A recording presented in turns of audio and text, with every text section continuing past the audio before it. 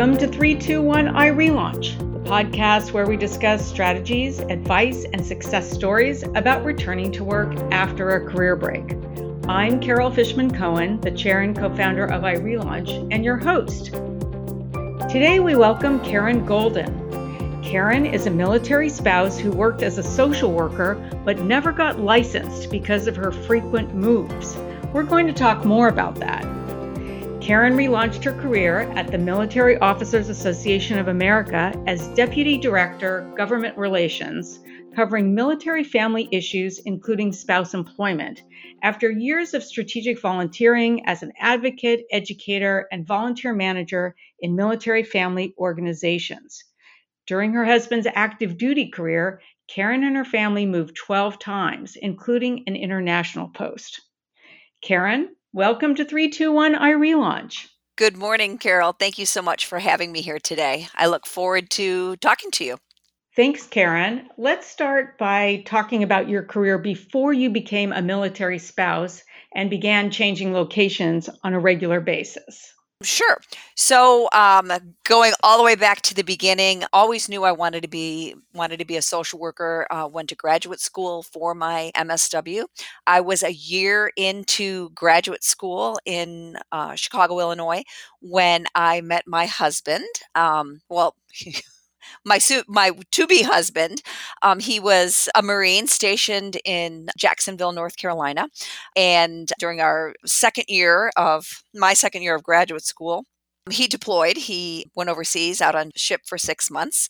When he came back, I had graduated from graduate school. I had started my job at a private psychiatric hospital in Chicago. And shortly upon his return from deployment, we were engaged. Prior to meeting him, if you had asked me, Karen, what do you plan to do with this, with your MSW?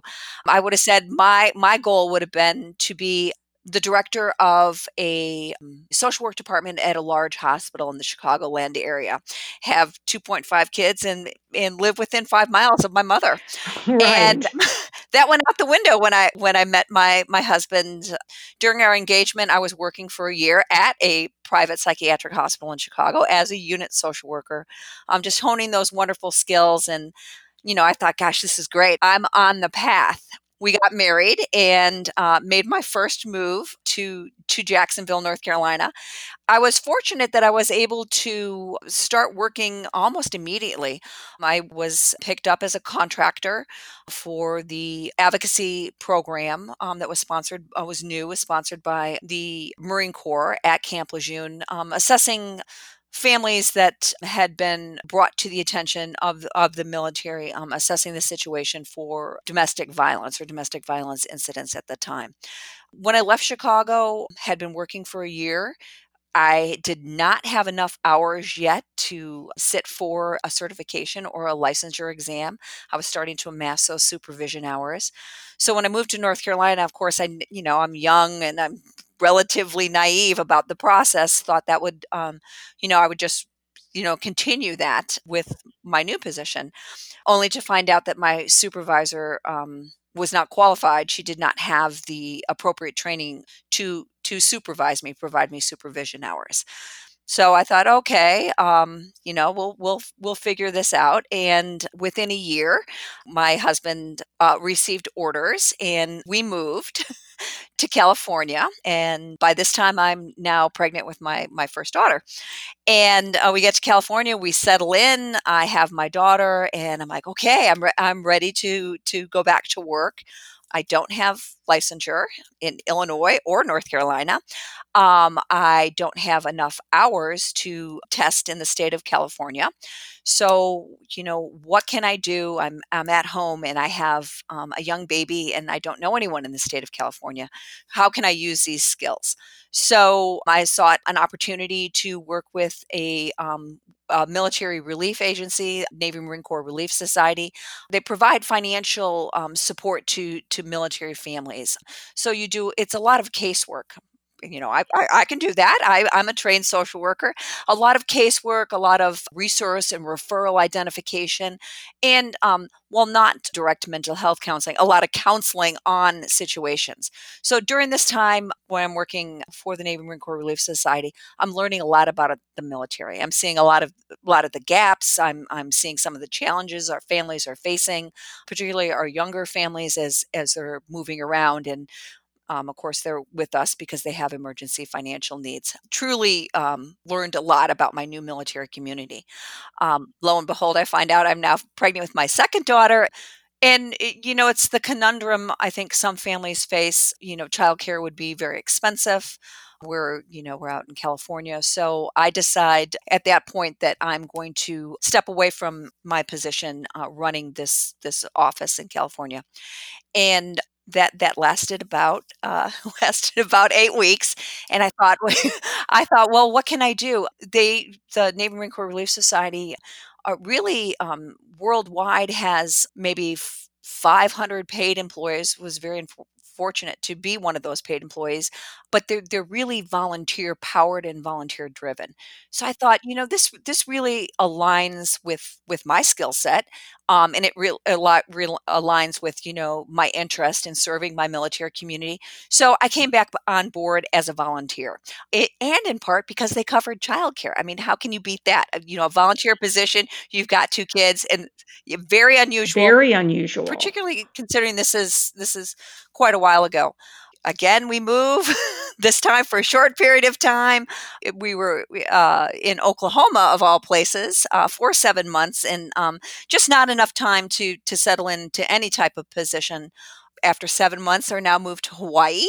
Wow. In Hawaii, we settle in and had actually started to, pursue going back to work as a social worker. Large, amazing hospital systems on the island of Oahu. And I remember going into one of the interviews at the hospital system that shall be nameless. And at the end of the interview, the gentleman asked me. He told me. He said, "Well, you're qualified. Obviously, I needed to work towards licensure, but you're very qualified. You have a wonderful education." He said, "But why would I hire you? You're going to be leaving." You cannot do that today. That's not part of. It's not allowed in the interview process today. But that was my first stinging realization that as a military spouse, it was going to be incredibly challenging, not to continue my career, to combat some preconceived notions that maybe the civilian marketplace had about military spouses, and yet again an opportunity to potentially pursue licensure was going to elude me.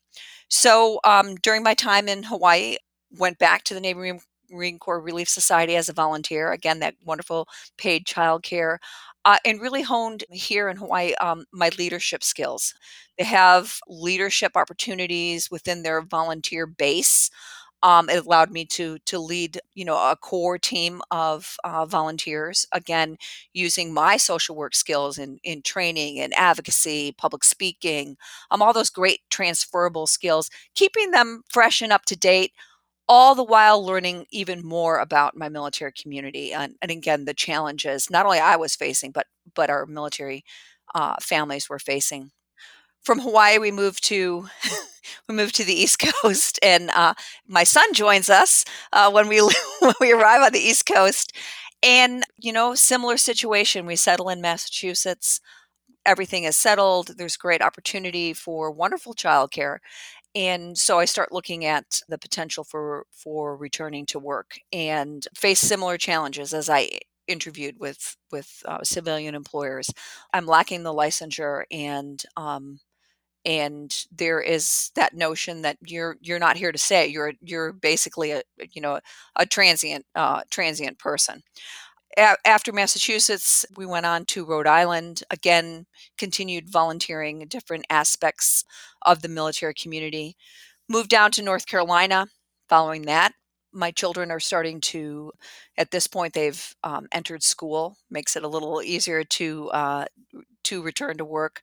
And now I've moved through multiple states. My initial social work clinical skills, they're actually a little rusty. There's been multiple updates to very critical information that social workers need in terms of, diagnosis and treatment and methodology. And that has, I haven't kept up with that, nor do I have the hours for supervision, not even close to being eligible to sit for licensure. So at this point, I decided to look at, it was two paths during our time at Camp Lejeune. So, how do I support my military community? Support my husband was in a leadership role now. How do I support that role? And how do I take all these skills I've amassed and potentially take them into the workplace in a way that's good for our family? So I was very engaged in the Military Family Readiness Program. It's a volunteer program, a lot of training to support families as they face the challenges of deployments, whether it was for training and/or at this time, obviously. Our Marines were headed into war, so a lot of, again, wonderful training opportunities, a lot of leadership opportunities, working with military spouses, learning more about the community and, again, the challenges the community was facing. On the professional side, I was hired by the Onslow County Schools in a teaching position, a part-time teaching position, English as a second language. Wonderful opportunity. Again, training and teaching, really using those transferable skills. We moved on then to Alabama. From Alabama, we moved overseas to the Republic of Korea. While we were in Korea, again, used those skills I had garnered in North Carolina to teach both at a Korean elementary school and then ultimately for the Department of Defense high school there in the Republic of Korea. Wonderful opportunities. Not the career path I would have chosen, but again, using those skills, training, advocating, always volunteering while I was working, learning more each time about our military community and the challenges not only my family was facing, but other families were facing. We returned to California from Korea, and I knew it was time. I really wanted to restart my career, really just Karen, I kick it. want to interrupt you right there and ask, was this the point at which you were starting to think that maybe you were not going to end up going into social work? So I think when I realized that the social work was out of the option, was completely eluding me, was when we had lived in Massachusetts. And that point, we had been married mm, uh, almost 10 years. That's when I realized it was going to be challenging at best. It would require us being in one place for several years, where I could fully dedicate myself to a full-time job so I could receive that important supervision. And I also realized at that point too that it would require going back to school and just really kind of brushing up on, again, those the things that had been happening in the clinical world, the good coursework that would be necessary to make sure I was sharp and ready. So 20 years into our marriage, we arrive in California following Korea. We also arrived, at the time of the recession. And for anyone listening, if you're in California in 2008, 2009, it's terrible. I mean, terrible economy. And unemployment in our county, I think unemployment was running, it might have been running around 17%. Your PhDs that had current experience were out of work, and along comes a military spouse who's been kind of in and out of the workforce, and kind of reimagining herself. Um, it was it was not a good work environment to find myself in. So in California, again, started the interviewing process and going through all of that, and facing rejection at this point because I had been out of the social work field and had not been working in that field, didn't have the licensure. So I started to hone in on organizations that supported the military and supported military families. I realized that was the passion that was driving me. At the core of a social worker's heart, I believe the core of my heart, I have always felt strongly about advocacy, teaching people how to use their voice to make a difference, whether it's in their family, their community, or, on up the ladder of leadership, maybe within the military or within the government. Felt very passionate about that. And I also felt I was good at it. When someone had a challenge, I'd help them, navigate through those processes to elevate their concern. In California, again, bad job market. So I became involved as a volunteer with the National Military Family Organization, because they elevate the voice of the military family, and was very interested in everything they were doing. So I started volunteering with them. I was a remote volunteer. I'd go out and do some public speaking on behalf of them. I would go out to listening sessions in town halls and report the information back, almost as if you were a person in the field reporting back to the headquarters. And I loved it, because I felt I was making a difference for our military families.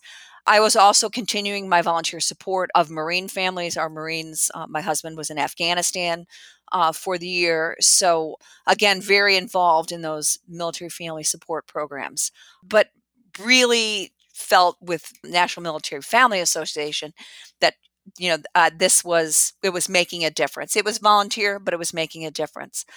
As we're preparing to move to Virginia, Marine spouse friend of mine had seen all the posting I had been doing on Facebook, all the, letting military families know about things that were happening, legislatively or with their schools or within their community.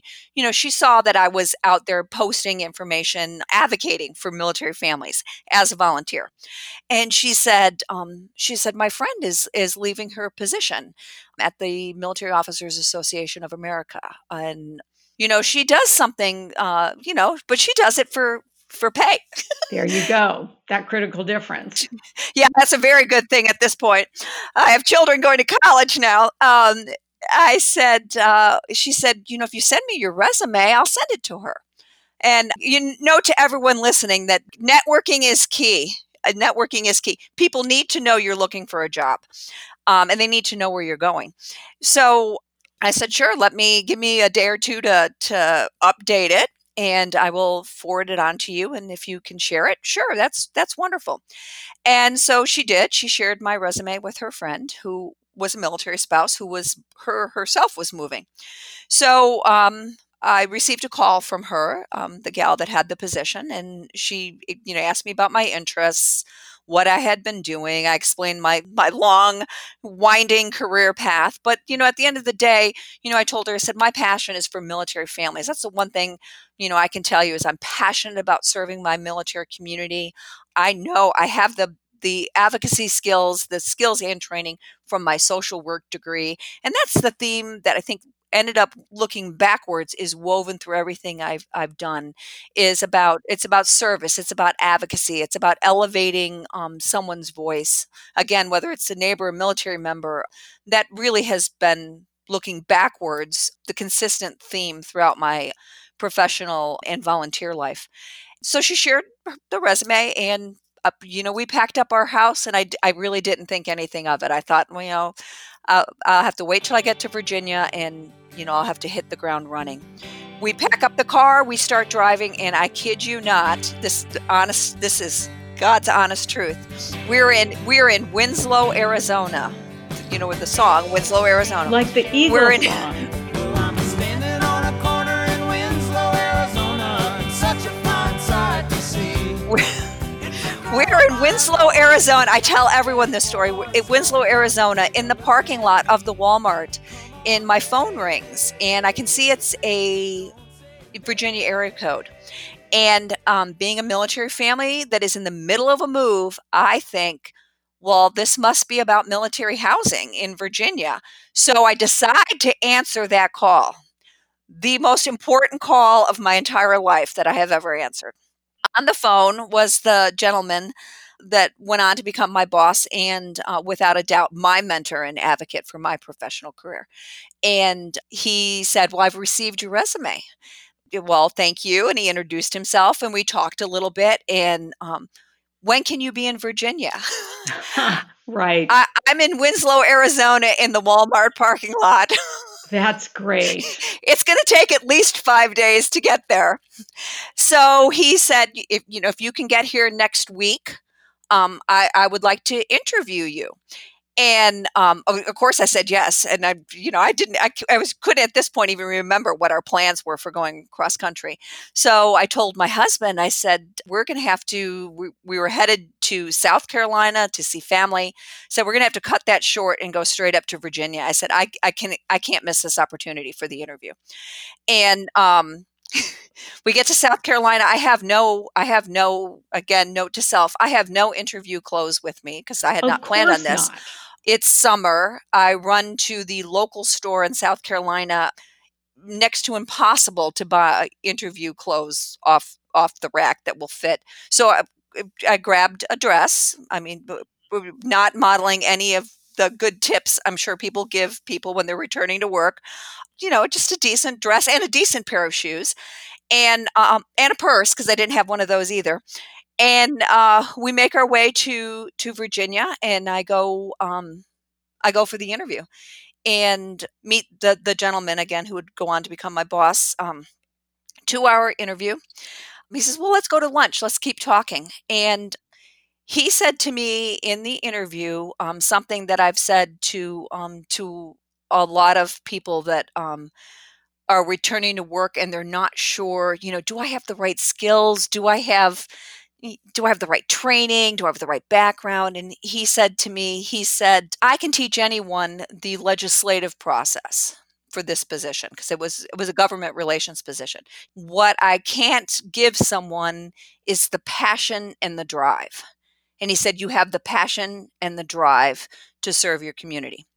I left that interview and smiling. I honestly didn't think I would get the job, but I felt in that moment that I had been validated for everything that I had done to serve my community. I felt someone had read my resume and recognized that. I wasn't dismissed as someone who was transient, who didn't have useful skills, who might, may or may not have something to offer. I felt validated. I felt very validated. I became more validated that night when he called me and he said, I want to offer you the position. And they offered me the position, and it truly was, it changed my entire career trajectory. In that moment, accepting that position, someone was willing to take a chance on me, and it changed my trajectory. And as I told my boss 5 years later, I said, in that moment when you hired me, I said, in my head, I vowed I'd work harder, faster, and stronger than any person he had on his team to validate for him that I definitely had the capacity for this position, because it was quite a climb up the ladder.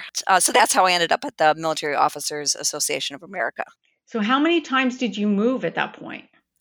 So we moved 12 times during my husband's career. My husband was active duty for over 30 years, and he had been in on active duty, of course, when I met him.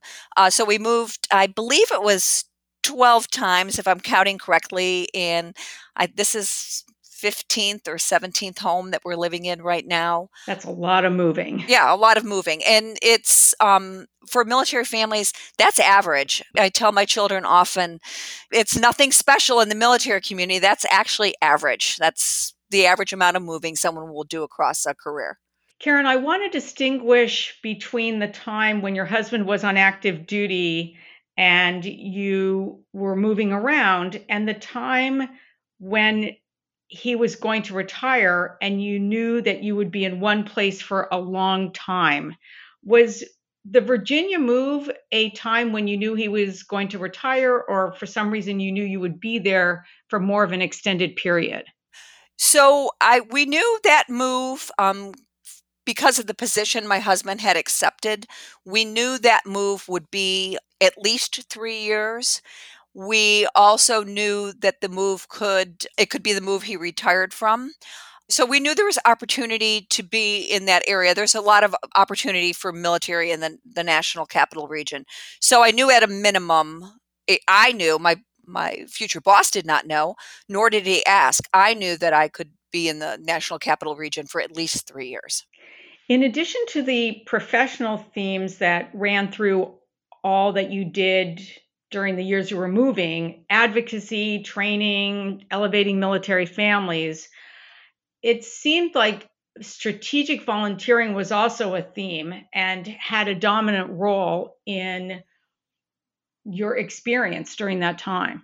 Correct. Again, as I started my path at the Military Officers Association of America, and military spouse employment was part of my portfolio, addressing licensure challenges that I understood. But looking back through my career, it was those very key and strategic choices that spoke to my heart in terms of volunteering in a way that brought my skill set to the table, helped me hone those skills, helped me learn new skills, and provided me some leadership opportunities. So it also, while I was not on a paid career path, it did feed my soul, and for the right time at the right moment. So, what has your career path looked like since you relaunched at the Military Officers Association of America? When I was at MOA, I kind of had that itch, the more of the advocacy itch. I was kind of missing that piece, and a opportunity presented itself last January with the Alzheimer's Association. They were looking for an advocacy manager for the state of New Jersey. And for those that are not familiar, the Alzheimer's Association is the leading volunteer health organization in terms of Alzheimer's care support and research. And they have volunteer advocates across the entire country in every state that engage with their state officials and that engage with their congressional officials, both representatives and senators, to effectively move the needle on legislation, policy, and regulation in terms of support and care for those living with the disease and their families. Spoke to me because I have a sister who is 52, and she's was born with Down syndrome, but is now also living with mid to late stages of Alzheimer's, not uncommon in that population. So this opportunity just, again, spoke to the advocate heart in me. It's obviously a little different service than that to my military community, but I thought this is another opportunity to work and engage with people, to teach a new group of advocates how to effectively use their voice, tell their story, and make an impact now on this dreaded disease. So that's where I am today, working with the Alzheimer's Association Greater New Jersey chapter. So, Karen, we're running out of time now, and I want to go to our final question, the one we ask all of our podcast guests, and that is, what is your best piece of advice for our relauncher audience, even if it's something that we've already talked about today? Well, I think that's a great question, and I think I've said it multiple times throughout the conversation.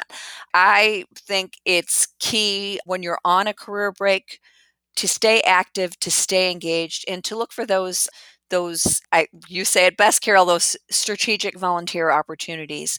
That truly served twofold purpose for myself. Number one, it fed my soul. Very important that it gives you a sense of purpose and a sense of accomplishment, and it feeds your soul and drives your passion. I chose opportunities that did that, but also used my skill set and helped me hone my skill set, develop new skills, and in my skills, using those fundamental social work skills, advocacy skills. I think when you combine those two things and you find that strategic volunteering opportunity, I do believe that your career breaks, then you can use that during that time. They become very meaningful. They're meaningful on a resume. They will help you get noticed, and I think they will serve you well when you do engage in workforce reentry. Please tell our audience how they can find out more about the Alzheimer's Association, where they can also do strategic volunteering. Sure, and thank you for asking. Definitely, if listeners go to alz.org, that is the Alzheimer's Association website, and there you can learn about different upcoming events, news. There's information on the helpline if that would be of need to you or your family, and there is a listing of all of our volunteer opportunities, both in terms of advocacy and in terms of community education programs and services. Thanks for joining us today, Karen. Well, thank you, Carol, so much. I really appreciate you having me on. And thanks for listening to 321 iRelaunch, the podcast where we discuss strategies, advice, and success stories about returning to work after a career break. I'm Carol Fishman Cohen, the chair and co-founder of iRelaunch, and your host. For more information on iRelaunch conferences and events, to sign up for our job board and access our return to work tools and resources, go to irelaunch.com. And if you like this podcast, be sure to rate it on Apple Podcasts and your favorite podcast platform. And be sure to share this podcast with a friend on Facebook, Instagram, and other social media. Thanks for joining us.